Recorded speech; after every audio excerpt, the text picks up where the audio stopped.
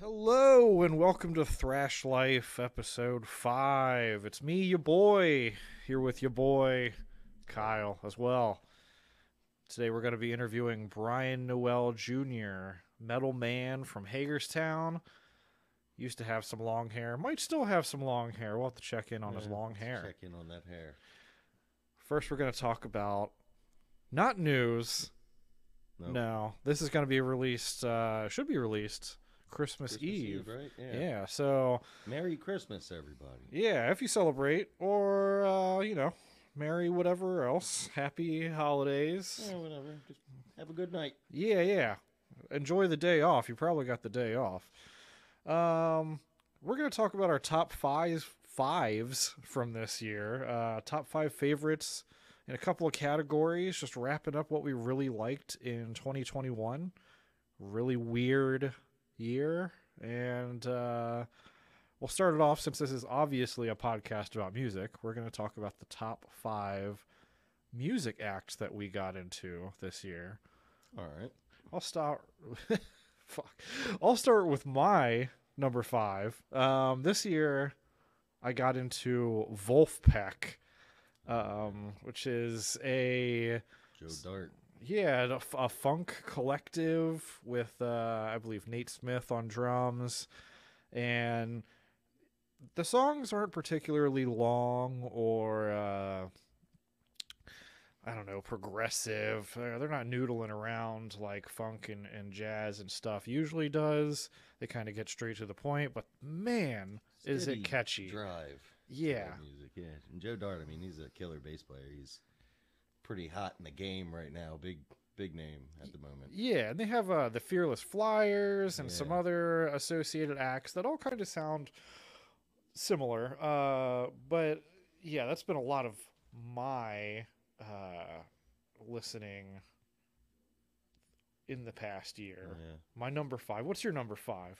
My number 5 is pop music in general. I have a daughter. She's almost 6, and she's recently discovered that there are songs that she likes more than others. Ah, yeah. And so I get to listen to them on repeat, Hell yeah. which actually I think is kind of cute because I remember those days when you just get hooked on one song and it's all you want to hear. Mm-hmm. So, So you get Olivia Rodrigo Yeah, and yeah. Taylor Swift and everybody else. yeah, and a lot of actually digging up of old stuff that I didn't even know existed because it makes like a comeback on Roblox as like a remix. And then Oh. I gotta find out what this song is and look it up. Huh, Roblox. Okay. Yeah. For my number 4, I have the thrash metal act Power Trip. Now, the lead singer Riley Gale recently passed away, and unfortunately, I didn't discover this band until after that happened. I had listened to them a couple times coming through Spotify shuffles or whatnot, and it never really struck me. But the album, oh geez, the last album that they put out was, I believe it was Nightmare Logic, and it was just super sick. They did a bunch of these shows that made their way onto the internet eventually in people's houses. Like there's a video, House of Strombo, where they're playing, and it's all black and white, killer set. And dude just had like a real presence that, like, I think I just glossed right the fuck over originally. Yeah, I think I'm guilty of that as well. And yeah, that was just that's probably been the heaviest thing that I've been listening to, aside from Hammerhead, which is just honorable mention. Hammerhead, a group of 16-year-olds doing some interesting thrash, but Nice. Power Trip, definitely. Yeah, I think they get the edge. Yeah. So my number 4 is generally old country, but really been getting into a lot of the stuff that like Willie Nelson does, and a lot of the other guys. I like how it's sort of like similar in a way to like 90s gangsta rap, where you'll have like 5 big names on one song and they'll all do like a similar verse with their own spin on it. And I'm just been really into those kind of things lately. I've spent a lot of time driving for work. Yeah. Something about driving through the farm, smelling that cow shit, and just listening to country music. This is one of the first years I've actually gotten into country as well. Nothing that's actually made my top 5 yet, but I used to be completely shut off to it, and it's definitely something that's coming along now. Yeah, I mean, it's the classic country's good. I can't say much for what's going on the radio these days with country. Yeah, the post 9/11 country is definitely almost a genre in itself, as they decided to instantly rebrand themselves on that day. But so my number 3 is Adam Neely / his band Sungazer. I've never heard of it. Adam Neely is a YouTube personality who's a bass player. He's actually was from Silver Spring, and he went to Berkeley, I believe, to learn bass stuff and music stuff and jazz stuff. And then he plays with, I believe, Sean Crowder, a drummer who also went to Berkeley. And so Sungazer's music and Adam Neely's music is has a lot of sample-based stuff. The drummer used the sample pads within the kit. Oh, I like that. And like also multiple snares, multiple hi-hats.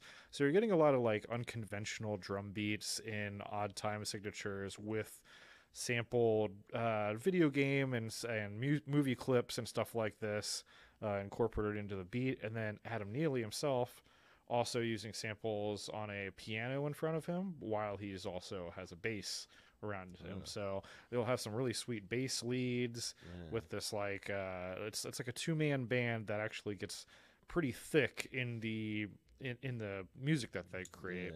Adam Neely I came across because he made a great 1-hour video, I think it was this year, about how music theory pretty much came from Western white dudes with powdered wigs and shit like that. And like the way that we think about music theory is directly influenced from European colonial shit. And they kind of don't place a lot of emphasis on the way that people made music historically throughout like the world, just like banging on rocks or like... It's almost like, credits given for the invention of music to all these piano composers. Yeah, and it's like there was definitely earlier forms of music that didn't follow these rules. Yeah, and like notes like being, A, B, C, D, E, F, G and stuff like that. Like certain cultures don't adhere to the same frequencies and things like that. But yeah, what's your number 3? My number 3 is a Philadelphia-based grind band called Ground. Ground, okay. Not your typical grind band. They actually refer to themselves as False Grind. Okay. There's is that a ironic? lot of hardcore in there. There's like a phrase that's like death to false grind, so they just like owned it. They've immediately. Embraced it. Yeah, okay, they cool. are the False Grind. Nice. But yeah, just good heavy stuff. Right on. They got a bunch of music out. Yeah, they I can't even think of the one album that I've been listening to a lot. I could look it up, but we don't need to waste the time on it. But it's pretty much just their most recent album is the one I've been listening to a lot. Right on. As with a lot of grind bands, sometimes if I just put like their Spotify on and hit the mix, I'll get some stuff where it's like, all right, that's 3 songs that totaled like 33 seconds. It's not really like what I'm into. Yeah. And they get a little bit more involved. They have some pretty good music writing chops. You said Philly based, right? Yeah. Well, what up, Ground? Maybe we can play a show with you someday in some of our projects that are all looped under the Medusa Head Media umbrella. Definitely we get some grind going. I've played a show with them once before in a grind band that I played in. It was an excellent set. That's kind of when it got started on them. Right on. For my number 2, I have a band, all capital letters, Mass of the Fermenting Dregs. And this is a Japanese band. A lot of Japanese music I've always listened to, but I'm always getting deeper and deeper into it. So this year I really started the year listening to Tricot and some American bands that are kind of influenced by Japanese stuff that they're doing. But Mass of the Fermenting Dregs is like kind of a post-punk, post-hardcore very thing. Good name. Yeah. It's they have a lot of a lot of different styles in there, but it's all got good production. And from what I understand, they have played the U.S. before. There's like a, obviously a big obstacle in going back and forth from Japan right now, Yeah, oh, yeah. and some other countries, but Japan's actually one of the tighter ones, kind of hard to get in and out of there right now. So I hope to see this band in the future, but they are pretty tight. Check out Mass of the Fermenting Dregs. I know I will. What about your number two? My number two is a name that I've been seeing for quite some time on like the, I guess, larger sort of festival circuit. And we'd been offered an opportunity early in the year to open for this person. And it didn't work out, but that's when I started listening to Amigo the Devil. Ah, right. And it on. was not what I was expecting, but I do really enjoy it. Yeah, Amigo the Devil's got some cool, really passionate lyrics. Yeah, oh yeah, very emotional, I guess. Yeah, I would say. yeah. But just, I think music helps you experience the world, and sometimes you just need something that's not so aggressive or just fun-based. Yeah. Here we are at number one. What you got? My number one is Lewis Cole, and also his band with Genevieve called Knower. I did not know about Lewis Cole until this year, and when I found out about him, I went on a huge deep dive into a bunch of the stuff. This came up through YouTube algorithms, bouncing around different bands. Thundercat, for instance, has played extensively with Lewis Cole. They kind of like trade spots on songs, like back and forth between the Thundercat and Lewis Cole. And also, just Lewis Cole's really well known in this new wave of jazz scene. I don't know if it actually has like a proper name like that, but new jazz with an NU. Yeah. It's like some people call it like acid jazz and some other stuff. It's got these really fast beats that were kind of something that you'd hear from a drum machine before, but now like the drummers are catching up and like kind of playing almost exclusively hi-hat and snare work. Yeah, just super fast, going back and forth between these patterns. But Lewis Cole also has like hilarious themes and improvised solos from multiple members of the band. It kind of reminds me of like a young Frank Zappa and the Mothers of Invention sort of thing. There's a lot of creative influences in there, and some of the songs are just like fucking hilarious. Like The Government Knows That You Masturbate. It's like a whole song about how the government's watching you through your webcam while you blast off. And yeah, it's just a great stuff, some of the stuff's kind of weird. Like there's a song called My Buick, it sounds like it's very horn based, so it sounds like a Buick that's like fucking up, and like with all the weird percussion and stuff that's going on, you kind of blast that out of your windows, when you're driving down the street, and people are like, what the fuck is this music? Is your car broken? But yeah, it's great jams. So I definitely suggest, if you haven't checked out Lewis Cole, check out Lewis Cole and the band Knower. Yeah, alrighty. My number one, it just makes me so damn happy all the time. Mono Neon. Oh yeah, I have just more than anything been listening to Mono Neon this year. Another name that I'd always heard as like a killer bass player, without ever really realizing it's also a musical composer that puts out, real songs instead of just videos of them and doing stuff. And so I discovered his music. I'm extremely impressed. His voice is great. He plays the guitar as well. I imagine he is involved in the drumming on his music too, but I haven't really looked into if there's any other players on his albums or not. Yeah, I know he's done a lot of collaborations with JD Beck and Domi. JD Beck being like super sick 16-year-old drummer, and Domi being a fairly young piano player. And yeah, the music's been creeping on my Spotify as well, so it's definitely good. An album of him collaborating with a bunch of good jazz players. It's like the Tiny Room Sessions or something like that. Okay. So that's a good one it's your instrumental jazz. There's no Maybe know, we should do that singing in and here. If everything. you'd like to see some tiny room sessions in the Orion Studios Medusa Head Media room, Yeah, let us know that could be fun. by leaving a comment on this YouTube video. Be stoked if we get Mono Neon in here. Yeah, that would be sick. But anyone on our level is welcome Yeah, as well. Let's talk top 5 non-music entertainment or music adjacent streaming, podcasts, YouTube, Twitch, and TV sort of stuff.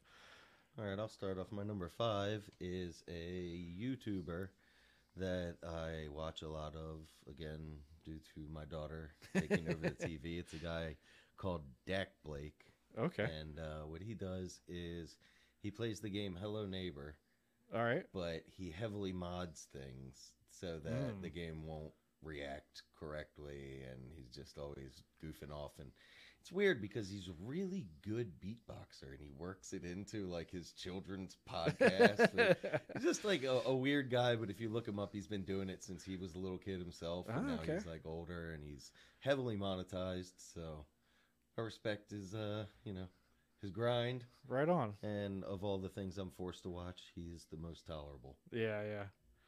My number 5 is Rudy Ayub, who is a guitar player who makes meme videos on YouTube.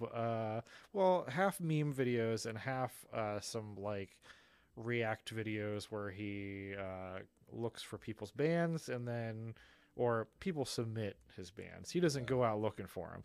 Right. But people submit bands to him and he kind of shits on them. Or if not shit, just is very Roasts real. him. Yeah, it's good natured, but it's Roast is also in real. good-natured. You might say something like, "Oh yeah, you guys are like the best metalcore in the band in the world," but like, so what? Yeah. Oh, that's right. I've watched that with you in here. Yeah. He's funny. Yeah. Yeah. I mean, you know what you're getting yourself into if you submit your music to him. I feel like so. He does a bunch of those videos where he plays both roles, like a guitar student talking to a guitar teacher, and they'll be on both acting things, and it's just like short 2-minute videos, just ripping on guitar player shit. Yeah. So I recommend. Yeah. So for number 4, I can really only handle so much real world news. So I listen to a show every morning while I drink my coffee called Today Explained, where they just pick one large news story, cover it for about 30 minutes, and that way at least I know one thing that people are talking about every day. Right. My number 4 is Davey 504, bass player, not in a band that I'm aware of, not a music producer type guy like Adam Neely.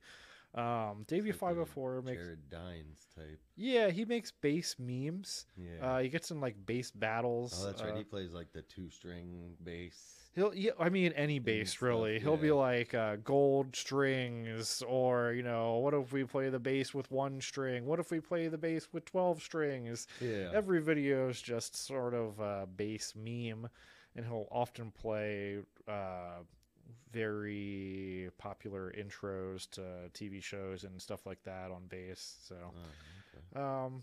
pretty funny guy. Lives in Indonesia. Occasionally does some nice stuff, like gives out a bunch of free basses and stuff like that. So nice. Well, for my number 3 is a podcast about football called Around the NFL. Okay. It comes out twice a week. I think maybe sometimes 3 times a week. And they generally just cover the games that have happened, but I've been listening to it for a while, and it's one of those things where it's like a one-sided sort of like friendship thing where like you get to know the hosts. They don't know me. They don't know anything about me, but like I just generally like them as people. You have the I personal like to rapport, listen to them, And this past year, one of them passed away from cancer, so it's been an interesting spin because they've definitely been affected by it in their podcast. Like they've been open about it. So it's been more than just football this year listening to it. But I just, shout out to the Around the NFL guys. Yeah. I like that podcast. Our condolences from the Thrash Life podcast. Yeah. Well, my number 3 is Sea Dog VA slash Trash Taste. Trash Taste is a podcast. Sea Dog VA is a guy named Connor who's a voice actor. He's Welsh, but he Okay. lives in Japan. Hmm. And he and some other guys do a podcast about their lives in Japan as expats from uh, Britain and Australia, and it's a very interesting weekly 2 hours, usually having to do with um, typical Japanese stuff, Okay. not actually anime that often, or like manga or video games. So they do reference it. It's mostly about like actually living in a different place and like the logistics of travel. And they also do a lot of YouTube videos. The individual people like Sea Dog VA, where they go to different places in Japan, have like a 20-minute video, Cat Island or some shit. So something really interesting because Japan is just content gold mine as far Yeah. as like weird shit going on everywhere. That's what is the trash taste aspect of that? So Trash Taste is just what they named their podcast because I okay. guess they feel they have trash taste, which Okay. occasionally they do, and other times it's just kind of funny. It's that for a second I thought it was a different podcast that my wife watches a lot. That's these two guys in Philly, and it's called "Are You Trash?" Ah, And it's like very like like their set is like a wood panel basement with like there's blue tin Danish cookies oh, okay. sitting there and like all kinds of stuff in the background that's just like typical like Philly, Baltimore kind of like Yeah. things like that. But yeah, so that'd be an honorable mention for me. That's not really my thing. That's hers. Right I on. thought that's what you were talking about. I was gonna be pretty surprised there. Nah. Yeah. So my number 2 is a podcast called Monsters Among Us, which is sort of like what Art Bell used to do. It's like but it's in a podcast form where people will call in and tell their weird and creepy unexplained stories about UFOs or cryptids or any sorts of things like that. Hmm. And the host is kind of just there to guide you along. He's generally, though he is like a believer in this stuff, always gives like the skeptic point of view and tries to disprove things so that it feels a little okay. bit more legitimate because he's not like totally buying in. He'll often like be like, "Oh, I've heard of this phenomenon before, and it's actually this Right. explained thing that's going on." Right. My number 2 is Wuxia Central, which is a channel on Twitch that is up usually 24 hours a day. What it is super pirated, bootlegged old, Chinese Yeah. martial arts movies Ah, just constantly streaming with the worst dubs ever. ah, And it's like it's become almost like a ritual now. Like in the past, I might have turned on my computer after I get home and I might have popped on Facebook or YouTube. Now, almost exclusively, I pop on Twitch and I pop on Wuxia Central first just to see what sort of fucking gonzo ass movie they're playing. Because I like the Shaw Scope stuff. I like the stuff that all the Bruce Lee and Jackie Chan and everything used to be in. But there's a lot of these movies that were buried, and like I don't know who has the rights to them, but they're not out there. They're not particularly good movies either. So Right. it's not like you really But should that's- go looking that's for them. like sort of the charm of them. Though, Yeah, because they're yeah. bad. They're like super grainy. It's like like you're talking like less than 240p, like like Oh, wow. 16p or something. Like you could put this thing on a flip phone. But Yeah. all the audio is there, and they usually have about around 100 people watching at a time. So the chat, like whenever something. Like everybody's pretty quiet, but whenever something happens in chat, everybody gets to be like, "What the fuck is this movie?" Yeah. Like all of a sudden, it just erupts with, all the information dumping about what's Right. going on. Number 1. My number 1 is a podcast called True Crime Garage. Another thing I've been listening to for years, but it's pretty dominant on my priorities. Like when podcasts drop, I usually listen to it right when it comes out. It's about an hour, hour and a half, 2 episodes a week, and they just cover true crime cases. And it's a cool podcast because it started very much like what we're doing with just two guys in a garage that wanted to start a podcast. Nice. And they weren't very good. And they got better. That's what we're trying to do. Yeah. Trying to get better. It's a pretty top level podcast now. If you're into true crime, it's like, top 3 out there. My number 1 is the podcast This Land, which released season 2 this year. This Land is a podcast by Native Americans telling Native American stories about how fucked up it still is. It's like all the sort of stuff that kind of gets swept up in the rug, swept up under the rug, or very confused and mixed up, because if you're not a person who lives on a reservation, you probably don't understand the ins and outs about how the reservations interact with the people that are around the reservation, like the other municipalities and stuff like that. Season 1 was about a murder case in which murder took place on possibly Indian land, possibly not, which opened up the discussion of what is Indian land, what does it mean to be part of a tribe.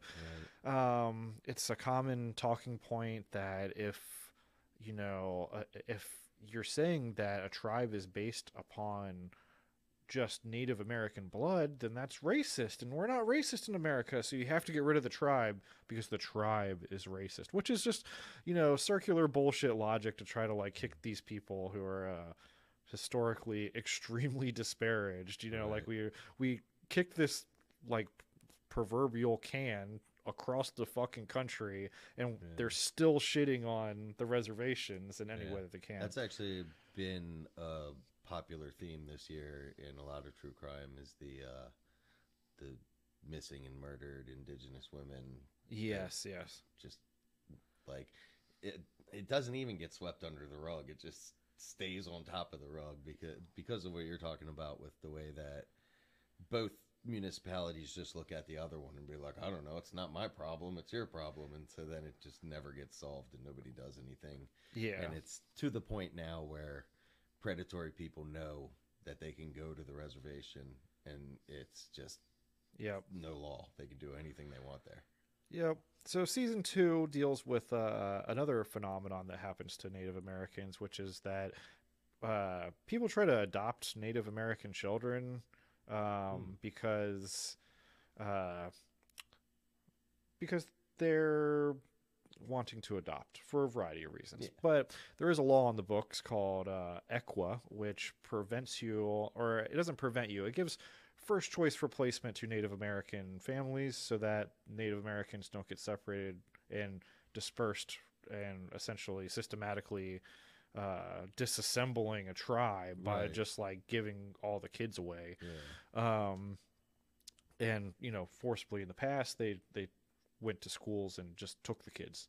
So there's a history here where it's it's not even necessarily that anybody was a bad parent or anything. Historically it's really shitty, but these evangelical people who feel the need to adopt as many people as possible also feel the need to stick their nose in this stuff. And it is a fascinating story. I don't want to spoil the whole thing.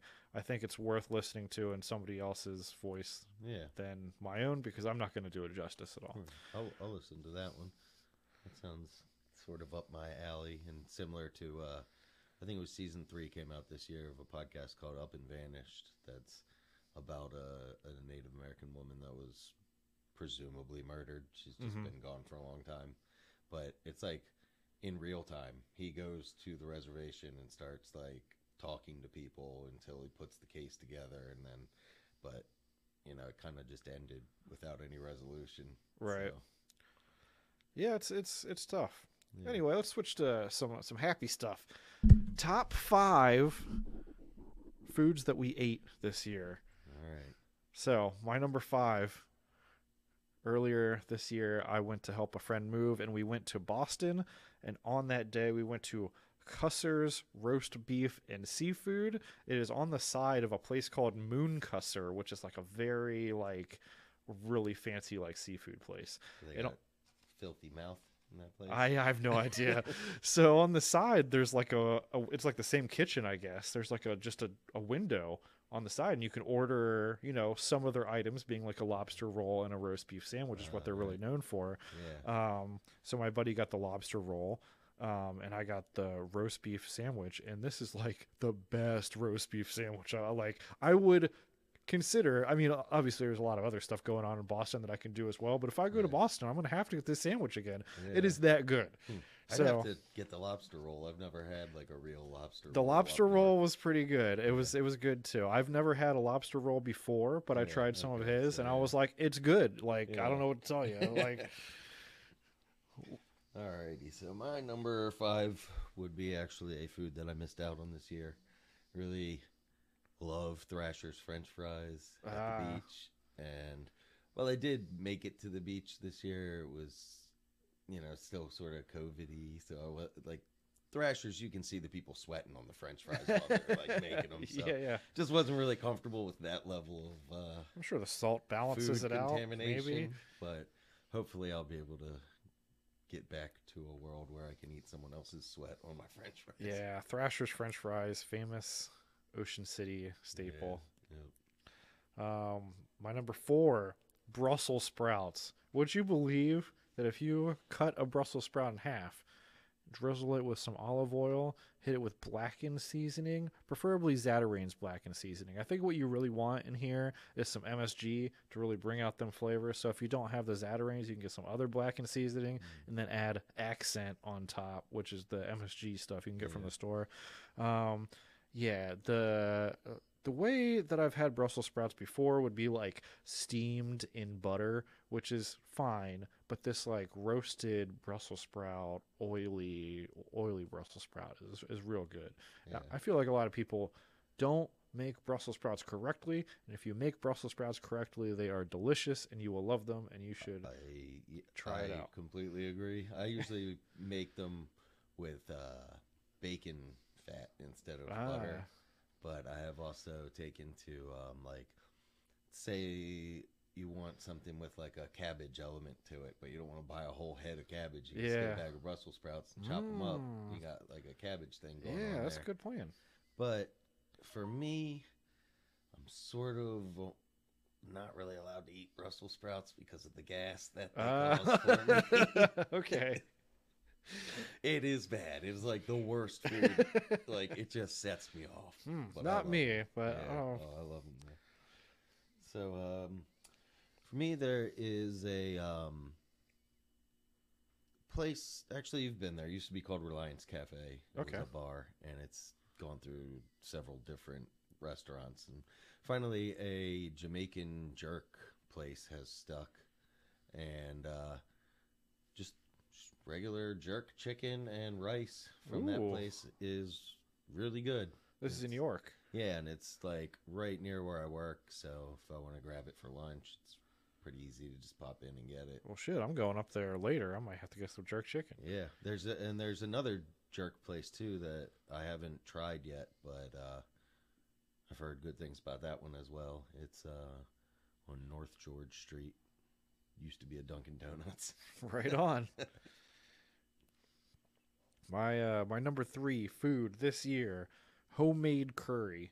So at the grocery store they sell S&B curry, which is the brand from Japan. It's like a curry cube, and you essentially make a pot roast. You just like some sort of stewed protein. If you're doing tofu, I would suggest not doing the tofu the whole time you cook it and do the tofu at the end. But otherwise, if you're doing a meat, you have it in there simmering all day.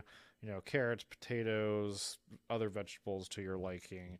Get yourself a tagine. Yeah, I do have some tagine at home, actually. But so you throw on these cubes, you throw in some water, and it's kind of like a gravy base, but Japanese curry is similar to British curry. It's just even if they call it spicy, it's kind of mild spicy. Yeah. But it's just great prep food. Like we got a giant Dutch oven last year or the beginning of this year, and we make a ton of curry, and then we bag it up, and we just have curry for dinner like 4 nights out of the week, and I do love some braised meat. It never gets old. It's wild because like it's the spices probably. Yeah, the spices, and it has that MSG. Let me rep their MSG again. You got to have that MSG in there. It's so good. It makes your stuff taste so good. So yeah, homemade curry, the Japanese style, I would totally suggest it. Also, you got to get some jasmine rice because you get some bullshit like minute rice. Yeah. No, jasmine rice sets it off. You get some curry, some rice. Yeah. Man, it is real good. Yeah, I've actually discovered jasmine rice at home this year. Yeah. Jasmine rice is where it's at. The rice, yeah. So, what do we have here? Is this number 3 for me? Yeah. Well, this one's pretty easy. Went to a wedding this past summer, and I got a filet and crab cake, which is something I traditionally wouldn't order at a restaurant because I'm more of a quantity over quality kind of guy. Yeah. But goddamn, it was delicious, and I may have to rethink my approach to menus after this. Where was this wedding at? It was at the Rehoboth Beach Country Club. Okay. Yeah. Shout out Rehoboth Beach Country Club. Yeah, congrats, Matt and Kat. Right on. Congrats. My number 2. So this year, for our wedding anniversary, I took my partner to Walt Disney World. And while we were there, we went to Epcot, where they had the Food and Wine Festival. A lot of good individual booths, which tons of stuff, tons of booze, tons of good food, vegan food, everything. Didn't you try a bunch of different sodas? Yeah, a bunch of different, all the different Coca-Cola sodas and stuff like that. And one of the things that got me was spanakopita, which is like it's I believe spinach and feta cheese in like a phyllo dough, like a thin pie crust, like made into a triangle and like golden brown oven. Yeah. And I haven't had this in years. And I remember like upon seeing it, I was just like, I haven't had this in years. So I got it and I was like, this is fucking amazing. And since then I've picked up some spanakopita from some other places. It's not easy to get.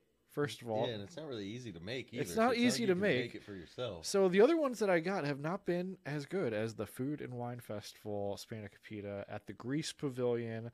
They were doing a thing with ratatouille, so it was like if you get a bunch of different cheese things, you get like some sort of cheese award. Yeah. I didn't win the cheese award. I wasn't trying to load up on cheese all day, but the spanakopita, amazing. Would definitely suggest the Food and Wine Festival at Epcot. It was a blast. I think it runs like half a year every year. So okay, so it's not hard to schedule. It's not hard to schedule. It means that you have to be in Florida in the summer as opposed to like, us being up north or, middle of north. We east. Yeah, we like you typically want to leave the cold and go down there and enjoy the warmth, but it's pretty hot down there, so it was also a little bit hard to eat and drink with it being like 90 degrees. Yeah, but it was fine. We make do. We make it work. So my number 2, I did not make it to the original location in Pittsburgh, but I would like to. But we've got a Primanti Brothers in York now. Whoa! And I just got the Primanti burger. Just, regular burger with a bunch of French fries on it. Right on. And it was one of the better burgers I've had. Good enough to be number 2 on my list here. I had the opportunity to go over there to the Hagerstown one. Oh, okay. But I didn't take it. Why not? I was actually doing my mass vaccination back when the vaccine first rolled out. And I went all the way out there to Hagerstown, got my vaccine, and I was like, I'm not sure how I'm going to feel, so I want to get on the road and get back home in case I feel like shit in an hour. My number 1, just talked about being at Walt Disney World. We stayed at the Coronado Springs Resort, and at the top of the Coronado Springs Resort is the Dahlia Lounge, as well as some other like really fancy steak place on the other side. But we get there, we're like walking around Disney World all day. We had stayed somewhere close, but we had pulled into Disney at 7 a.m. to get our cards. They told us our room was ready already, which it wasn't supposed to be ready until 3 p.m. So we get to move into our room early, get our like passes and everything. Have a really extremely long day at Disney World. The first day, this was our actual anniversary day. and we get back, we do Disney Springs and some other stuff, and 11:30 p.m. we roll into this place that closes at 12, and we're like, I need something to eat, and I need as many cocktails as I can feed into myself before this place closes. So I get a nice old-fashioned, and I get the ham and cheese bocadillo at the Dahlia Lounge. And let me tell you, I've never had a fucking sandwich that tasted this good. I'm not sure. What is a bocadillo? It's like, so it's a toasted baguette, like not a whole baguette. It's like a small baguette. Some sort of very fancy smoked, delicious cheese. Some sort of delicious Dijon spread, as well as like this ham was not just like some Oscar Mayer shit. This was like some really fancy, like, charcuterie ham thing. And the combination of all these things, the salt and the fat and everything. And maybe it was just because I had walked 16 miles around Disney World and been up since 6 a.m. that day running around. Right. But oh my god, this was like easily the tastiest thing. Like when it was ordered, I was like, yeah, whatever, we're eating bar food. And then like you bite into it, and it was like, holy shit, like what the hell? This has no right being this good. But yeah, that's definitely my top, and one of the major influencing factors in me considering hightailing it right back there is the next possible opportunity that I get in. Oh, my number one this year, I've gotten pretty heavily into seafood. I found a good seafood market in York, which is not that easy to find, being that we're not very close to the water. Yeah. And started off, just trying out all the different kinds of fish. I've always been into raw oysters, like served at a restaurant or something like that, but always been a little bit intimidated by the prospect of shucking them at home. Right. And so one time I was in there and I just bought a couple, and it wasn't really that difficult to do. So got into raw. I've had more raw oysters this year than probably the whole rest of my life. Oh, wow. Combined. Like enough that I've been... Like I have a favorite oyster type. Like okay. Moonstone oysters are tops for me. Nice. But yeah, just raw oysters in general is my number one for sure. I've never gotten into oysters or clams or mussels or anything else like that. So maybe eventually I'll try. Raw oysters just essentially tastes like the essence of the ocean. So it's just briny. You put a little cocktail sauce on it. And slurp it down, Or they give you a little tiny fork. Nice. I like cute things, so maybe I'll be into it. Yeah. So let's talk about the top 5 things that we did this year, or pastimes. Sorry. Your number 5. My number 5, I kind of have to qualify it as a pastime to make myself feel better about how little money I allow them to pay me to do this new job that I've gotten into, but I pretty much roll tires around and drive them places, and just driving in general. I enjoy my time driving, so I've been doing a ton of just driving around, listening to music. Nice. Yeah, I got that on my list too, a little further down.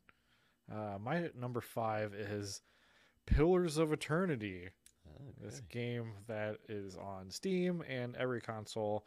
It is a clone, maybe not a clone, a reimagining, maybe not a reimagining, a furthering of the old game Baldur's Gate. Not Baldur's Gate Dark Alliance, just the real Baldur's Gate that was on PC.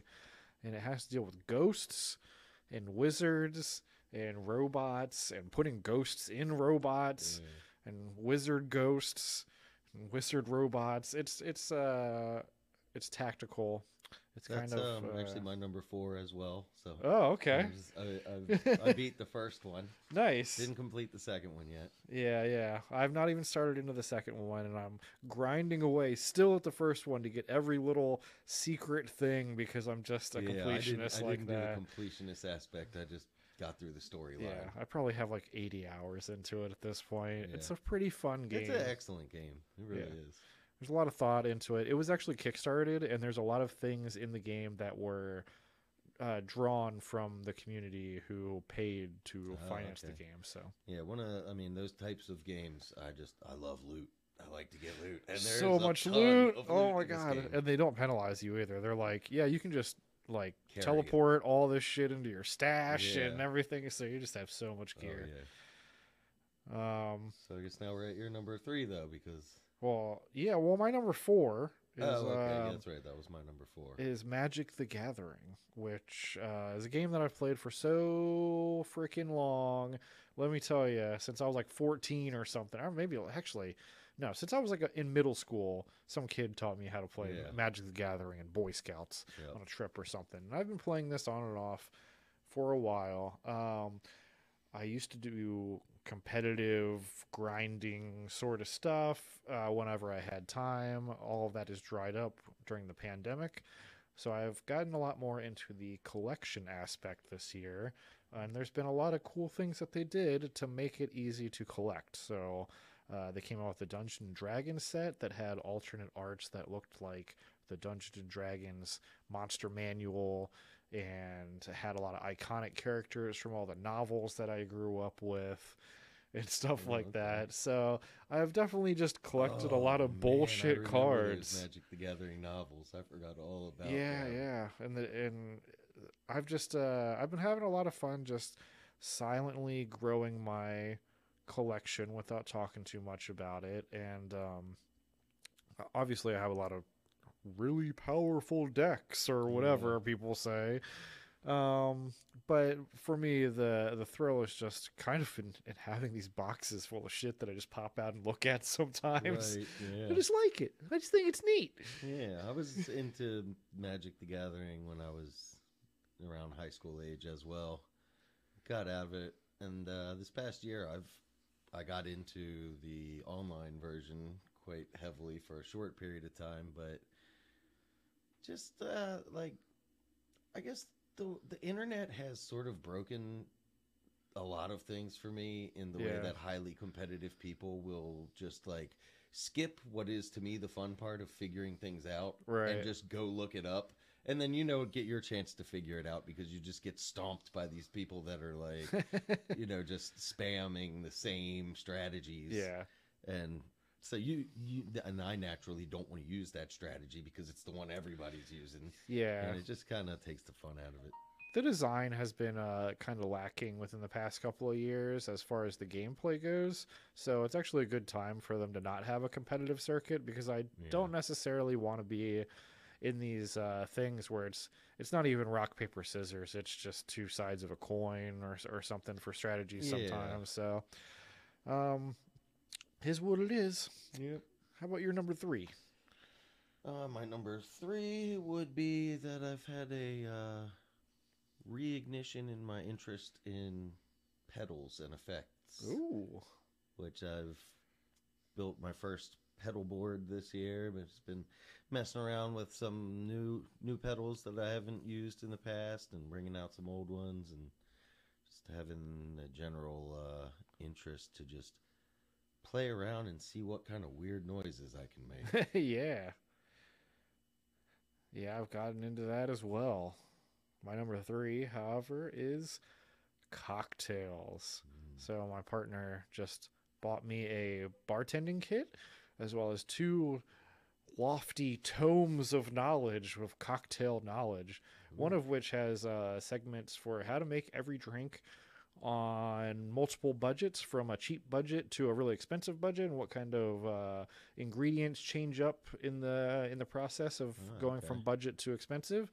And then another one that is more about the ingredients themselves and how to focus on creating interesting simple syrups and bitters by yourself and making these cocktails a little bit more personally and a little bit more in-depth and stuff. And I've really just fell in love this year with scotch and whiskey, and not in an unhealthy way. I have just a little bit occasionally. I like the old-fashioned, really opening up the flavor profiles of like different whiskeys and stuff, and as well as just trying out a lot of different whiskey cocktails and gins and kind of floating away from the vodka and stuff that I used to be really heavy into. Oh, yeah. I can't do vodka anymore.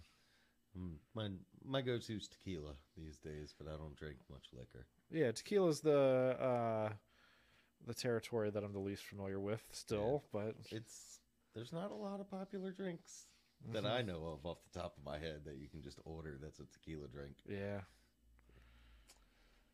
Alrighty, so my number 2, I've also come to the realization that my bass playing has been very stagnant and sort of laser focused on just one thing.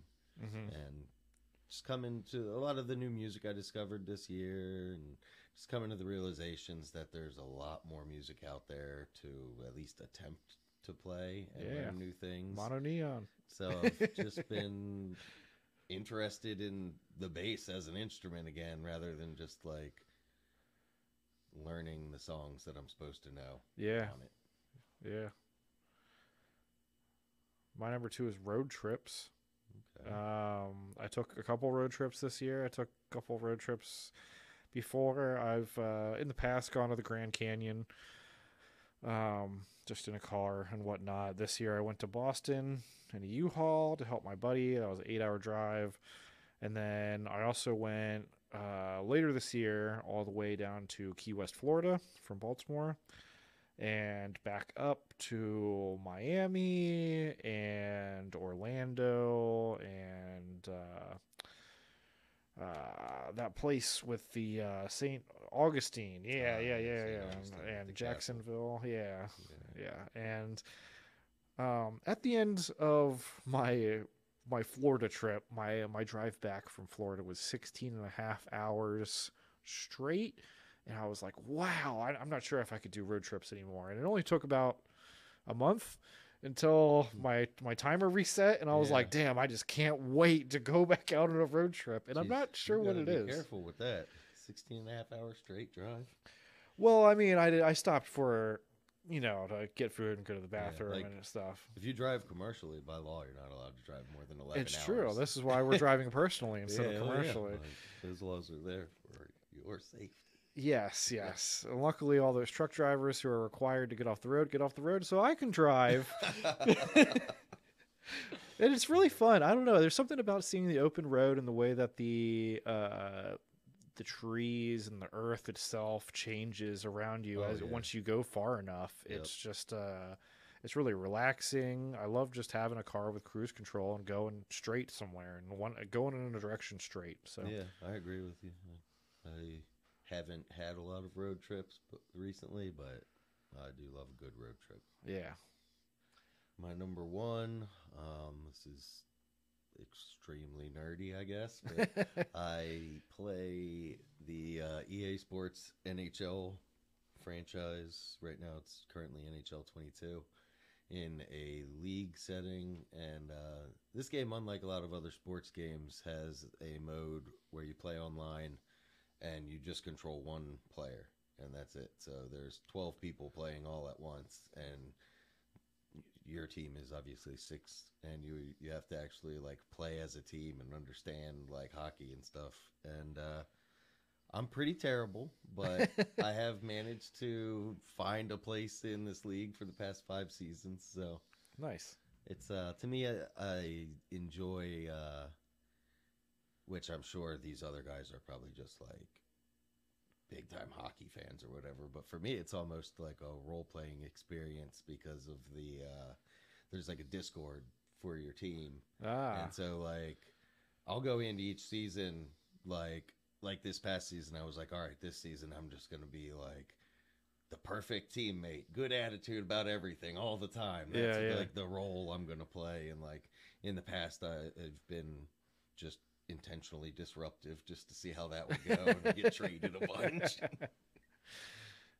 Yeah, I mean, it's all the fun of hockey without having to invest in skates or getting fucked up on the ice. You don't have to worry about any broken bones or missing teeth. Yeah, or gravel if you roller hockey. Yeah. My number 1 in my top 5 pastimes for 2021 is learning guitar and vocals, which vocals at the beginning of this year, We have been writing a few songs for the band that we're in that included me doing vocals at the same time as playing drums. So I had to learn how to multitask as well as make my diaphragm make noises that were coherent. And then I decided, all while running in place. yeah. And then I decided to pick up guitar as well. So the ultimate goal is to learn how to do everything at least a little bit well, and helps me understand how to communicate with other musicians when we're not on the shared language of music theory or genre or instrument or whatnot. So yeah, I'd like to become competent at the guitar over the next year. yeah, I never really learned too much about guitar besides like GCAD, right? The 4 open chords, and then like they were like, all right, now do this hand thing for the bar chord, and I'd be like, my hand's too fucking weak. I can't. The last 2 strings just don't go down. I don't know what to do. So for 10 years, I decided to play bass and drums, and I haven't really touched guitar until this year.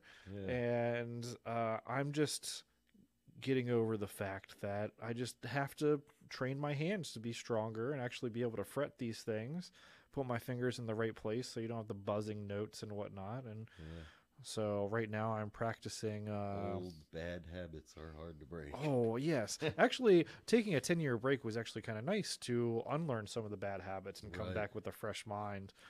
So, learning Watermelon Sugar by Harry Styles, speaking of pop music, nice. And Montero by Lil Nas X, and some other stuff that's actually just a few simple chords to play. And also starting to get back into my bullshit that I was doing before, which was a lot of heavy chugga distortion, palm muting, these sort of things, get these really metal tones, and I just can't get away from it. Every time I have some distortion, it's just go into palm muting mode, go it just feels so good. So it's good.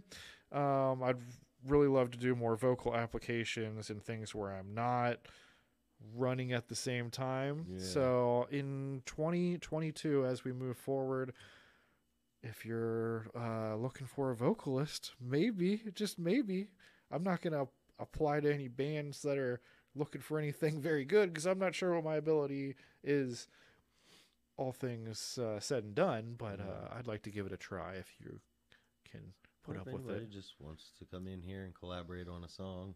Absolutely. We're just both, I guess, in the same place where we are looking to expand our musical horizons. Yeah. And I guess addendum to number 1, I didn't put this in here, but obviously we started this podcast this year in 2021. This is a production of Medusa Head Media, our new overarching umbrella for all projects that happen in this room.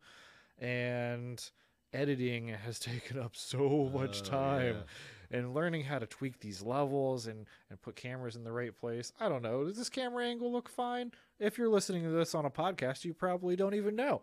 You'll have to check out the YouTube for it.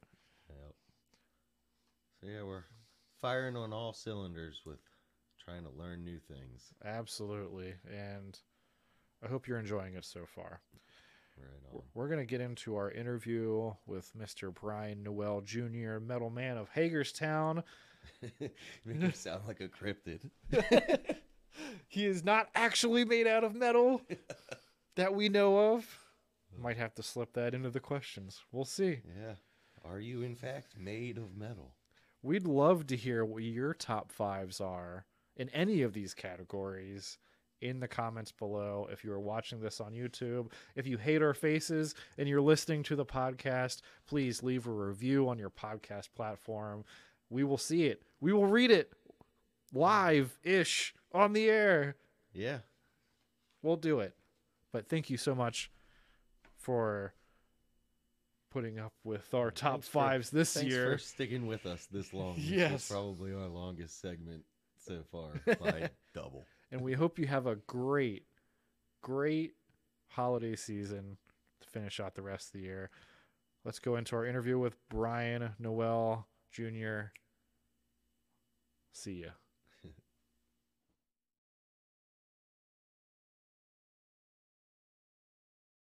Could you introduce yourself and tell us your pronouns? My name's Brian Joseph Noel Jr. He, him. Cool. What kind of music do you play? Right now, I play everything. Mainly metal, punk rock, but I told you earlier, I grew up in the emo metalcore era. Got used to doing that because that was when I graduated high school. Like, I think Mitch Lucker died my senior year. And I was a huge Suicide Silence fan, so I was influenced by them in that whole era. Then, my parents grew me up on 80s glam metal and country music, like classic good country music, not this modern pop crap. Florida Georgia Line makes me want to vomit every time I hear them on the radio. So I grew up doing that, bluegrass, flat picking, and everything like that. Plus a little bit classical flamenco guitar. Originally was classically trained before I got into like death metal and all that other crazy stuff.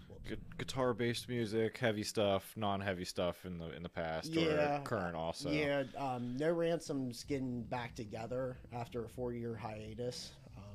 Long story short, I was in a pretty toxic relationship the past several years. Okay. And it's over, and the band got back together because we all had different things going on the past several years, plus the pandemic. And I was in also a botched autopsy for about a year and a half. Yeah. Right before my daughter was born, leading up to February last year. And their botched autopsy was straight death metal. Like, the only way I can describe them was like our lead singer, Paul Verizer. If anybody knows the punk band Scarecrow's Curse, or like a horror punk band, he's part of them.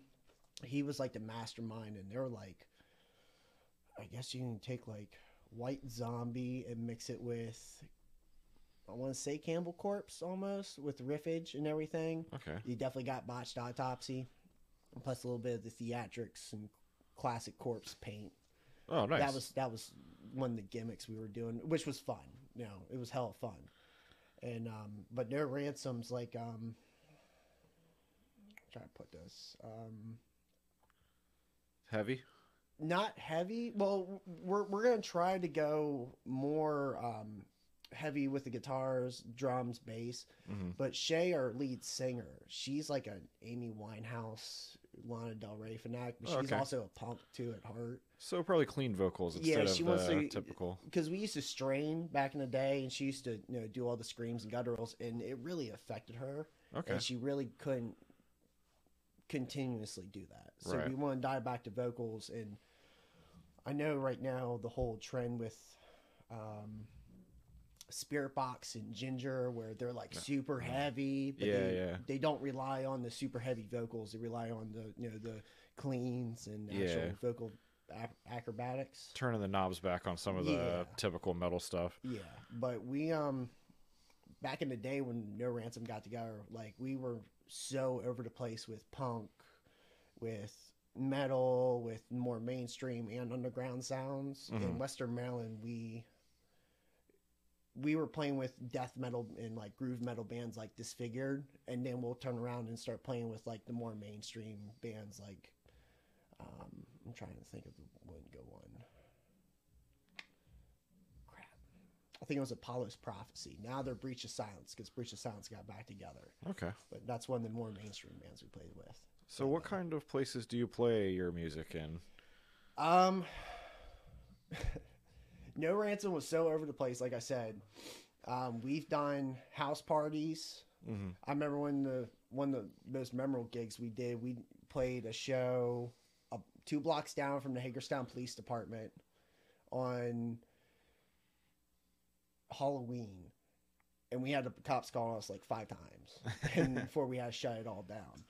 And but then we play at like bars, dive bars, basements. We play everywhere. The new sound we're gonna go for, we're gonna go more of a streamlined mainstream sound. Okay. Like I said, try to get more digestible, and then play some of the bigger venues. But I think the best one yet was my personal favorite. If you ever go out to Cumberland, Maryland, the Embassy Theater out there. It's an old 1934 is when it was built, and we did. I think it was called like St. Patty's Day Metal Mayhem or something like that. And for St. Patrick's Day, Cumberland was shut down the entire downtown area for like bar crawls and deals and everything, so everybody can go get plastered. And the Embassy put on metal shows. They're the only metal venue. Yeah. And it was kind of awkward because they had like stuff set up for Easter behind us. And, I did it with Botched Autopsy and No Ransom. It's kind of like weird when you're playing heavy metal and like there's Easter props behind you for all the kiddies next week for their imagery is clashing for their Christian like play or something like that. And but that's probably my favorite venue right there. But because it's old, it's historic. I'm a history nut. So just walking in there and just seeing everything, I'm like, oh, that's pretty cool. Right on. What's your earliest musical influence? When you first came to the realization as a kid that music was a thing and something suddenly slapped you across the face and was like, wow, like this is music. What was that moment? I always grew up around music. It's kind of a hard thing to pinpoint. I know, just to show you where all over the place I am, I know my parents tell me my birth song was Don't Take the Girl. I don't know if it's a country song. It was like Johnny's daddy was taking him fishing when he was 8 years old. That was like it's like a really slow, sad song. And like, so they grew me, like I said, I had music in my veins from birth. And when I was 6, my dad got me a drum kit. I played drums until I was 10. I guess the moment was when I wanted to play music full, just even as a hobby. They took me to see Kiss and Poison when I was 10. Oh. Then it was Nissan Pavilion. Now it's Jiffy Lube Live. Yeah. And that was like my first experience of, holy crap, I want to play guitar. No, screw the drums. I'm going to play guitar, and this is where I'm going to go. And nice. Between that moment and my early memories of listening to the Ozzy Osbourne Randy Rhoads tribute album, I listened to that like religiously when I went to bed. That was the last thing I heard. I had headphones on, and I had a nightmare while listening to it. It was weird, and when I woke up, for some reason, I felt so driven to like start fully practicing guitar and take it more seriously. Oh, the ghost of Randy Rhoads came through in your dream. Dude, it was bizarre. Like I had like visions of flames of some shit, and like woke up and had sleep paralysis. It was nuts. I was like 13 at the time. I think that's when it happened. Wow. So yeah, I guess discovery of Randy Rhoads and my parents taking me to that Kiss concert when I was little. I think that was like the start. With Kiss, was it like the theatrics of it, or was it actually like the music? It was both. It was both because when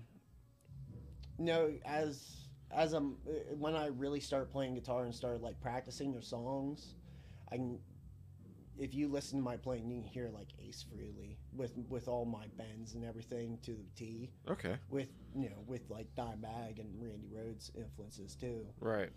But again, more modern stuff influenced me as well. So I think it was both. I mean, it's the first time I ever saw a pair of boobs when I was 10. So it's pretty young. That was definitely an influence, I guess. It's a great thing for a 10-year-old to see, by the way. Yeah. What was it like jamming for the first time with other musicians after, realizing, having a drum set, realizing, seeing some music, realizing you wanted to be part of it and it was cool? First time I jammed, I think I was 15. No, I was 16. And my first band was the first gig I ever had in that band, the first time I ever jammed with anybody. It was a learning curve. It was weird. It felt awkward at first. And then that's like I told you earlier when I was talking about our drummer, Jay, it takes a lot for me to really mesh with somebody with their playing. And as soon as I do, we're on point. Like just absolutely on point. And it was definitely a learning curve. And, like, it was a shot to the ego, I think I can say, because I was 16, a little shithead 16-year-old. The band had one show and then we broke up. Right. And it was actually, believe it or not, a symphonic metal band. We played like Evanescence. I know they're not symphonic metal. But like, yeah, I got in that conversation before a million times. But, you know, we played Evanescence. We played Nightwish, Epica, Leaves Eyes. And I'm trying to think of other bands. Oh, and like me and the drummer and the bass player jammed out to like Dragula from Rob Zombie and Walk from Pantera. Nice. For a show. And then after one show, we ended up breaking up.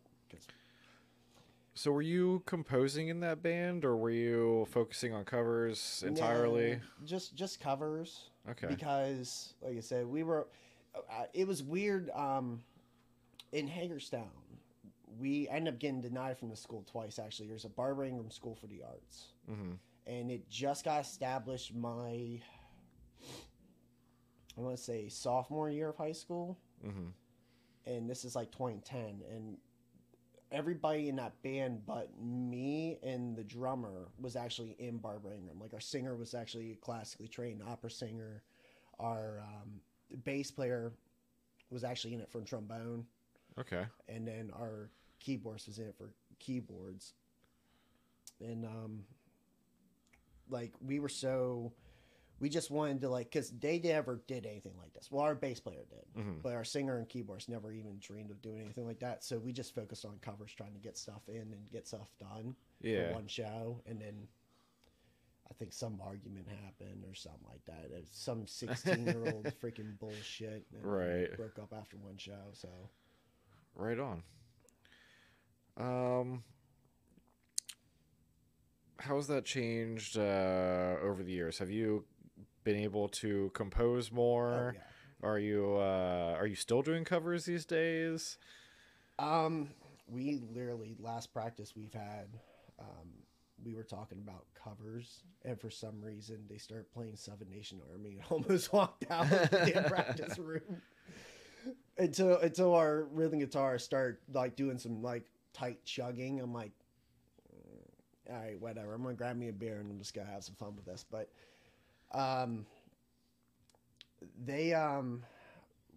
ever since that band, I've been composing music, or, you know, having co-songwriters with everything, because I'm more of a person that's I work really well with people.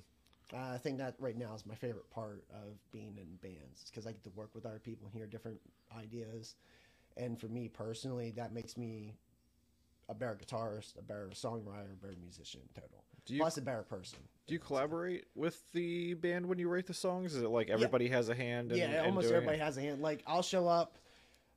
We already started working on new music. We're going to bring back some classic songs from our old set list.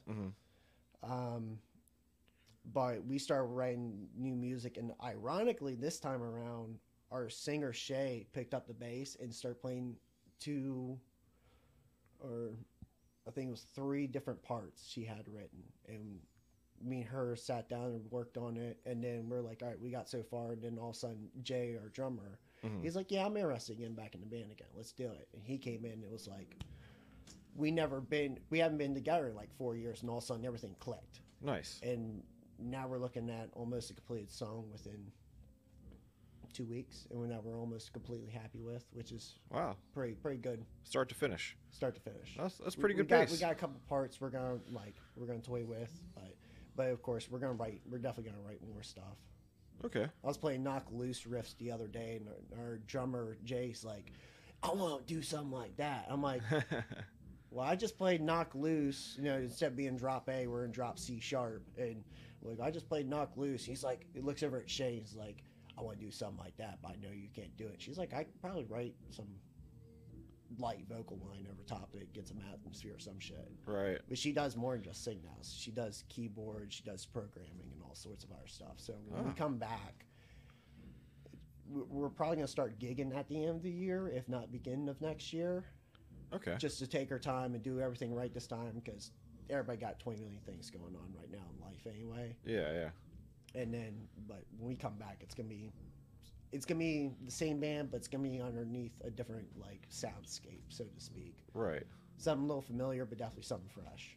So you've gone from kid in a bedroom with the drum set to a teenage cover band to actually having a collaborative musical project where multiple people are filling in like a wide variety of instruments and musical angles. That's pretty cool. Yeah, our let's see, like I've been in, because since I'm 27 now. In the past 11 years, I've been in 6, 7 bands, and it wasn't until I was 19 I started getting like a underground following in our local scene. And at the time, I was a part of a band called Premeditated, and we did like metalcore, deathcore stuff back then. Okay. And then that band came and went, and then No Ransom, and then No Ransom went into Botched Autopsy for about a year and a half, and now No Ransom's back, and yeah. Right on. What's your most extravagant musical goal? Stop paying for my own equipment. That'd be great. No, extravagant. The only thing I ever wanted, like, of course, back when I was a kid in the bedroom, like, I'm gonna be a rock star, you know. Yeah. And then you get into it, and you're like, yeah, that ain't gonna happen anytime fucking soon, buddy. Grow up. And Hey, you could find some people to strap some cables on you and fly you over the audience yeah, if you right, want. right. No, my luck, you'll freaking get tied into a noose. I'll be hanging there by accident. It's just like, what happened, workers' comp? But they, I think the only extravagant goal I have is I want to incorporate. I don't know. I want to be influential in the scene on the light of a good role model. Okay. Because I got a daughter now, Yeah. and I really stopped the whole sex, drugs, and rock and roll thing because I tell all the time, I never want to be famous because the whole like rock star mentality of getting, you know, all types of screwed up and having fans, that's already happened to me just on a local level in my area 5 or 6 years ago. Right. And I don't want that anymore. You know, I got a kid now. It's time to grow up. It's time to stop. You know, do this sensibly. Yeah, That's what I'm trying to say. So I like to be a good role model for our local area, and just try to get everybody on the same page because I'm a sucker for good sportsmanship. Right on. You know, I want everybody to know without saying peace, love, and harmony. No, but no, it's basically a type of thing. I'm not a fucking hippie, but you know. Well, rising tide lifts all boats and all that. Oh, yeah. What about a short-term or immediate musical goal? Do you have anything that you're trying to turn the corner on right now? Right now, I just want No Ransom to just keep practicing and just keep on going. I want to be more active in our local scene, and I'm starting to, like, basically a lot of my friends from when I was younger are doing more prominent things than just playing in bands Right. now. And I know, you know, it's like being here. I'm from Baltimore. I'm not from Baltimore, and I'm here. Like, Right. I know everyone from everywhere. Like, Yeah, because I try to be a good dude to everyone. I know right now, I'm just trying to get No Ransom off the ground and on a good platform, a good, steady, you know, vibrant way to just produce music and just be expressive. Right now, I'm actually getting into dirt track racing next year for, I don't know if you know what dirt track racing is. You know what NASCAR is? I do know what NASCAR is. All right, think NASCAR, smaller tracks, slower cars, but on dirt. Okay. And you got to fishtail around the turns and get speed and everything. So I'm going to be doing that in my local area next season, and I'm going to try to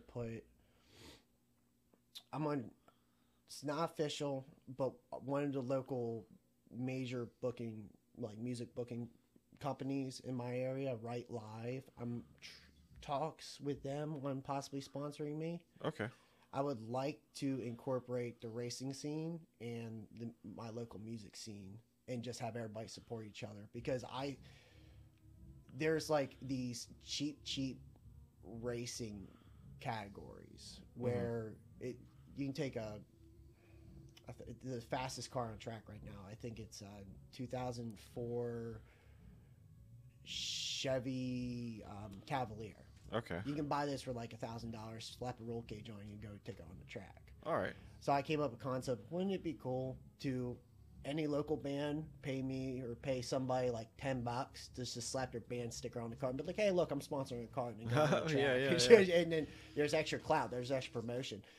So between that and just getting their ransom off the ground, I want the damage that was done by the pandemic for everybody to completely recover, because no one really knows how connected Western Maryland, Central Maryland, the DMV scene truly is until you really get integrated in it. Because like we talked on the parking lot, I talked to you about last time I saw you. You're out Western Maryland playing the Wilson Rewington with Ralph way back. I think it was like Ralph, Fortress, Butcher's Hill. I think it was some of the bands back then. Yeah, probably. Yeah. I was like 17 or 18 at the time. So you saw various incarnations, Champagne Wizards, and some other stuff I were doing. I think there was one band. I was like Dinosaur Vomit. I want to say. Oh, Vomiting Dinosaurs. Yeah. They were fucking cool, man. Yeah, they had really good riffs. Yeah, I had long hair at the time with I think I had trips on. I was karate chopping in the fucking pit or some bullshit, because me and my buddies went out back and smoked some weed and then went into the mosh pit and have fun. I'm like, God help me. I don't remember if we mentioned, we did record the intro separately, but I think we might have mentioned the hair. So the hair is gone officially. Yeah.